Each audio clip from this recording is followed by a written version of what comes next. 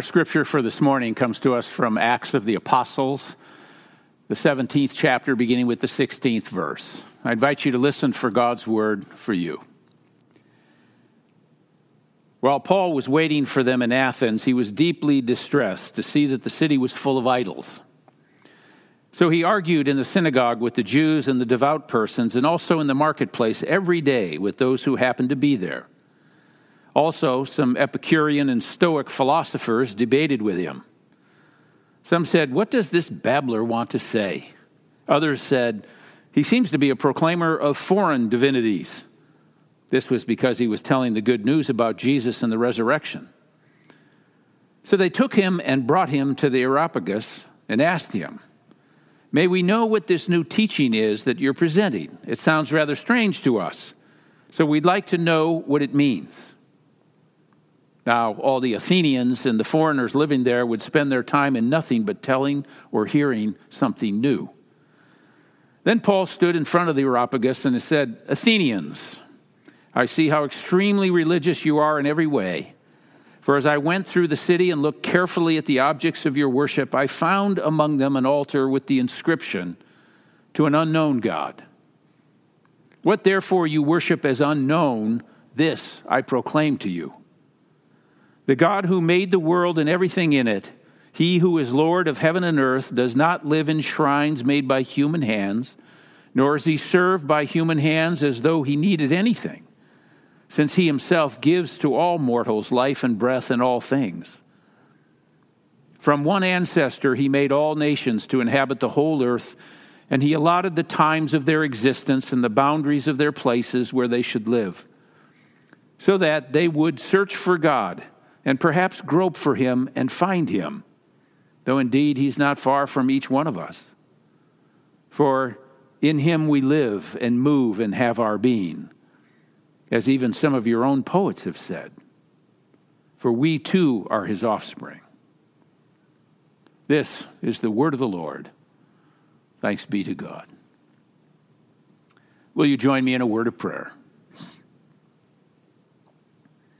Gracious God, we have come this morning to hear a word from you. So speak to us now as only a living God can. May the words of my mouth and the meditations of our hearts be acceptable in your sight, O Lord, our rock, our strength, and our Redeemer. Amen. When I graduated from seminary, our commencement speaker that year was a pastor who told about his early experiences in ministry and how it shaped his preaching. He moved to his first congregation after graduating from seminary, and he moved into a home which was next door to an elder in his church, a retired U.S. Army general, who eventually would become to him like a second father. He was a source of wisdom and encouragement. It was a hot August Sunday in Hinesville on the coast of Georgia, and this young pastor preached a magnificent sermon, duly footnoted, properly exegeted on the bodily resurrection of Christ.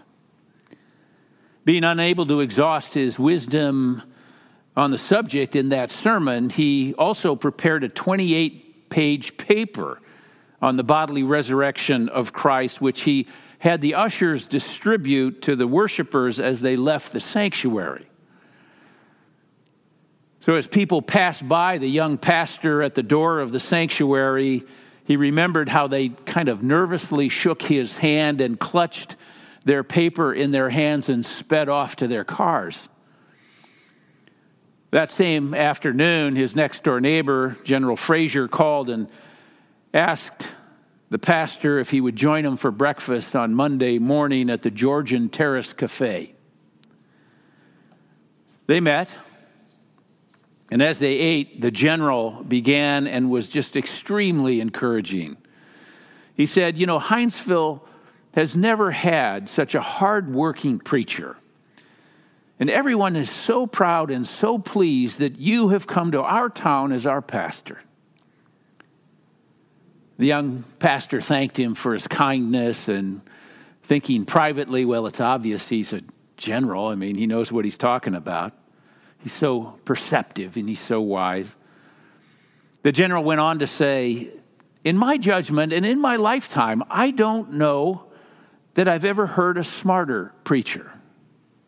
And again, the young pastor thanked him for the compliment and his kindness and secretly kind of wished he could add another star to his friend's rank. Then the general said, I want to talk to you about your preaching. We really don't need all these alternatives you're giving us. Now just consider the scene here for a minute. This 25-year-old preacher fresh out of seminary is about to give a 65-year-old 3-star general a piece of his mind. The young pastor said, General, I have the courage of my convictions, and as long as I'm your pastor, I'm going to make people think. And with that, the general put down his knife and fork, and he looked across the table and looked that pastor straight in the eye, and he said, Son, let me put it to you another way. You are boring us to death. And that message cut right through that young pastor's defenses, and it transformed his ministry. Sensing that the general really was a friend and not an enemy, the young man asked, What do you think I should do?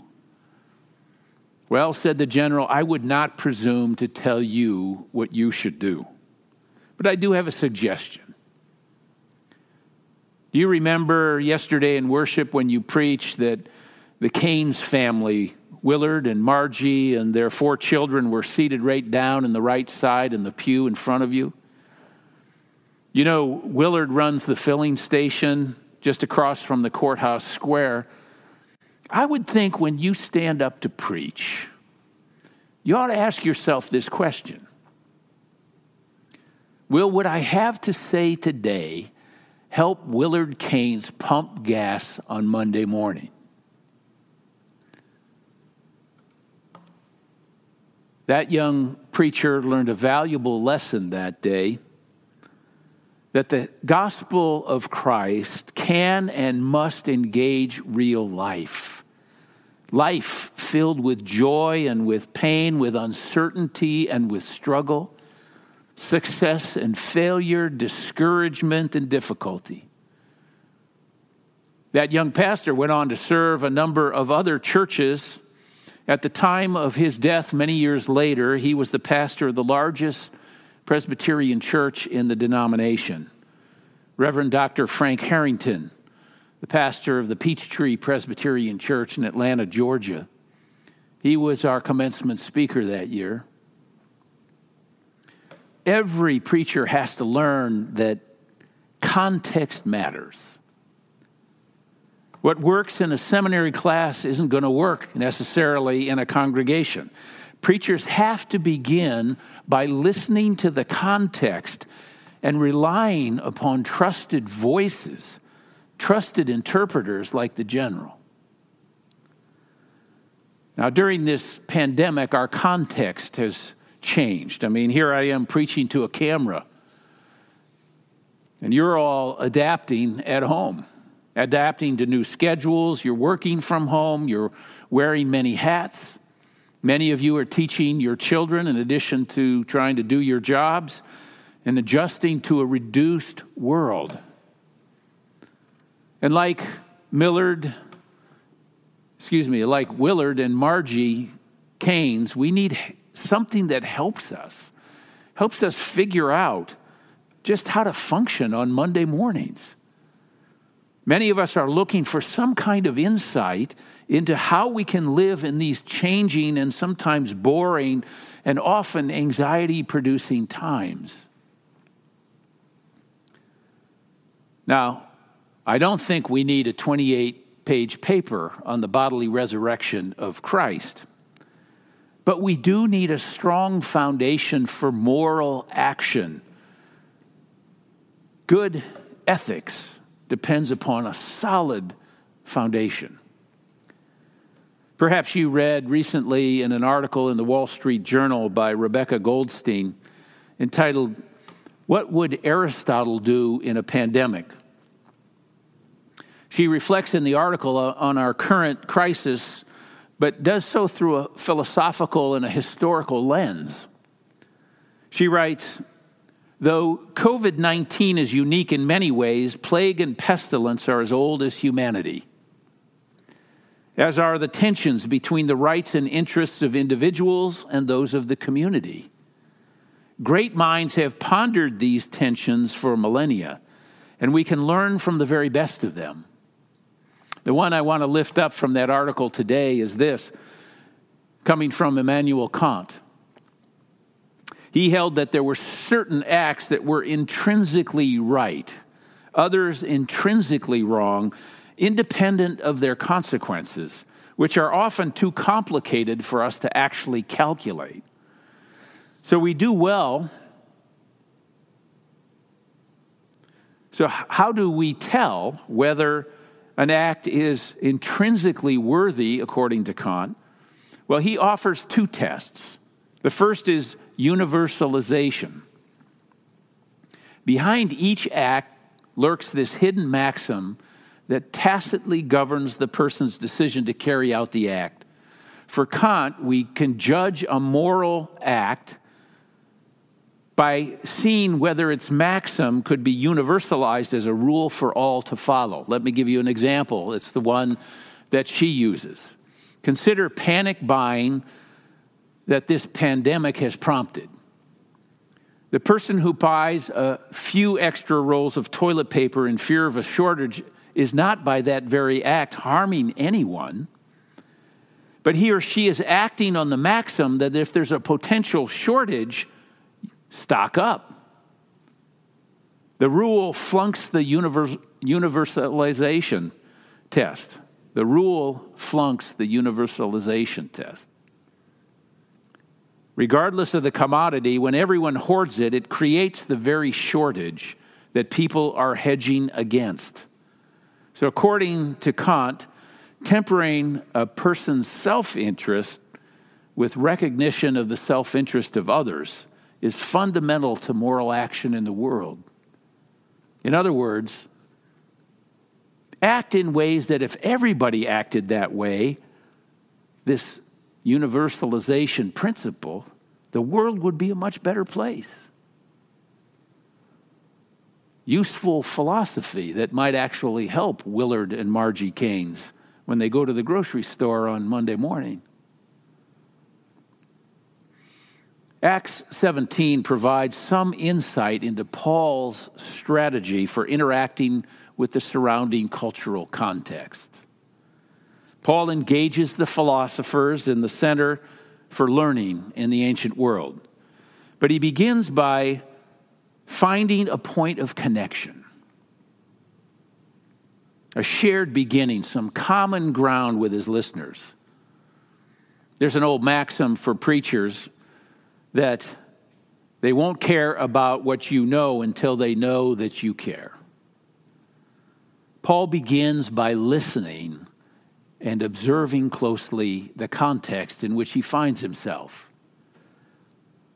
Someone once said we have 2 ears and 1 mouth, and it is perhaps the way we should listen and speak in relative proportion.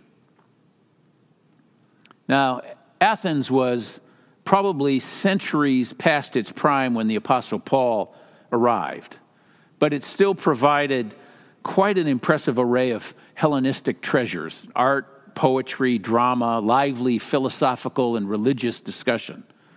In short, Athens was a thriving multicultural marketplace. According to Robert Dunham, to understand both Paul's speech and the response to it, one must first have a sense of the way religious conversations took place in Athens. The Hellenistic religious world Paul encountered was very pluralistic. In fact, it makes the multicultural religious combinations of our own time seem rather bland. In something of a precursor to globalization, the Hellenistic world had been unified by the expansive conquests of Alexander the Great, and as a result, cultural habits and assumptions and beliefs began to flow in 2 directions. Some of the finest of Greek culture was exported to the far corners of the then known world. And from those expeditions, Alexander also sent or brought back to Athens the best of what he found. And the cultural flow evidently included a steady procession of foreign deities. For by the time Paul stood in the markets at Athens, a great many religions were coexistent at the center of Hellenistic worlds. Tolerance of foreign divinities was apparently quite remarkable. As people moved to Greece, they brought their gods with them, and they were welcomed. One of my professors from Princeton, Joel Marcus, notes, quote, "The Greeks and later the Romans, rather than telling the immigrants that they would have to worship the Greek and Roman gods exclusively, adopted the practical solution of saying, all right, you continue to worship your gods and goddesses, and we'll worship them too, and you'll worship ours. That way, no one's God was slighted and everyone was happy." End quote. See, Paul understood that context matters. He writes elsewhere, "To the Jews I became a Jew in order to win the Jews. And to those under the law I became as one under the law, so that I might win those under the law. And to those outside the law I became as one outside the law. And to the weak I became weak, so that I might win the weak. I've become all things to all people, that I might by all means save some," he writes. The challenge, it seems to me, in a pluralistic world and context, with so many different moral philosophies out there and so many different takes on religion, we can become incredibly indecisive in life. Don't commit to anything. Remain fluid. When in Rome, do as the Romans.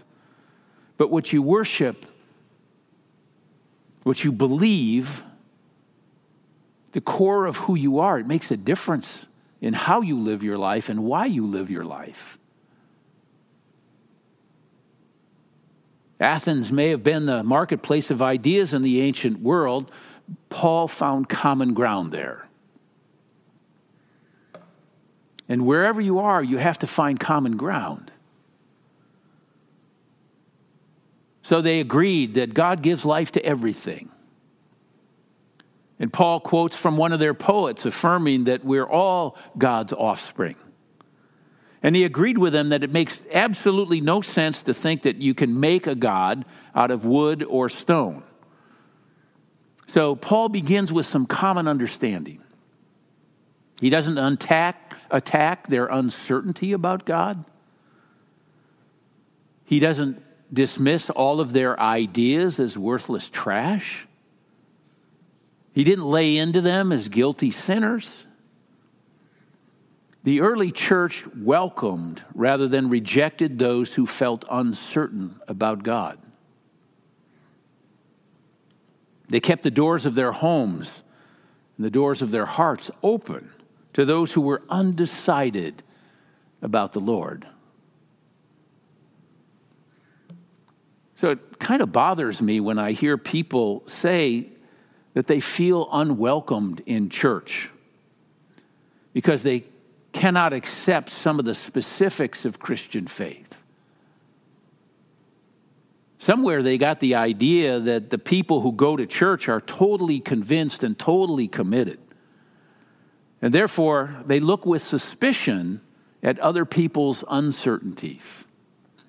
But if you really knew the mixture of belief and unbelief that we in the church bring with us, you might just be surprised. The people who worship in the church from a variety of religious traditions and experiences, our unity is not because of unanimity.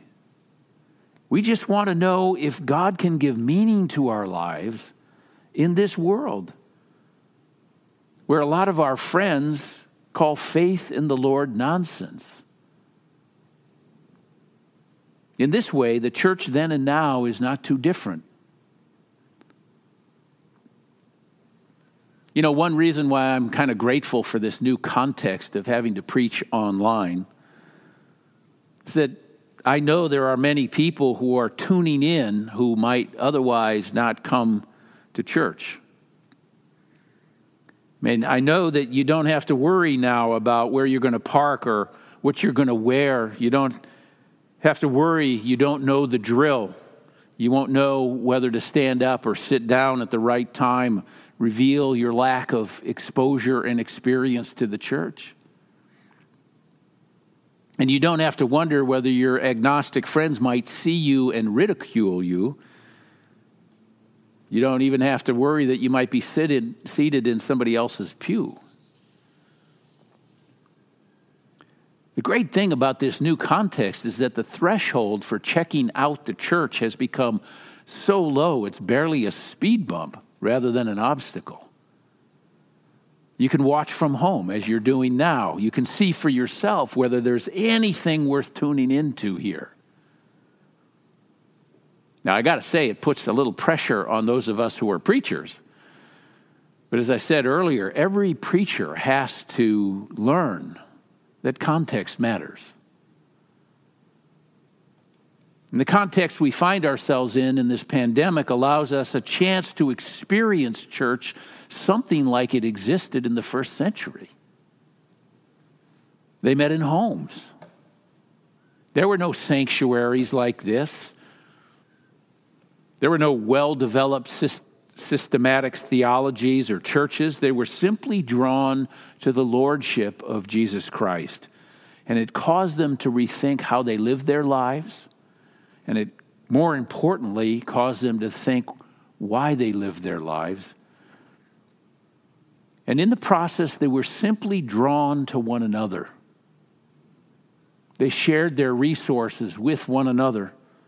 And they broke bread together, sharing and caring for others, and learning together what it actually means to follow Jesus Christ.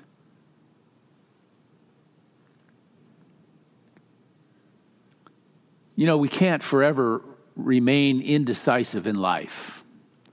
We can't accumulate interesting philosophies and ideas and never actually have to rely upon any of them to put any of the weight of our life on what we believe. So I invite you to ask yourself, if you were to give yourself to Christ in a deeper and more meaningful way, would that diminish your life? Or would it enlarge it? Would it enrich your life or would it impoverish it? Would you get hold of the very best of yourself and Him or the worst? The world still seems so uncertain and undecided about this Lord. But this is the Lord we declare, Jesus Christ. The living presence of Christ, our Lord. So though in this new context we are distant physically due to social isolation, the context still allows us to be together online, and we can still break bread together on this first Sunday of the month. We're still the church gathered worshiping. So I invite you to get your bread and your juice or water or cup ready so that when we celebrate the sacrament of the Lord's Supper together at the conclusion of this service, you'll be ready. Like the early church, we're going to share this sacrament in our homes today with the prayer on our lips. Lord, give us this day our daily bread. Thanks be to God. Amen.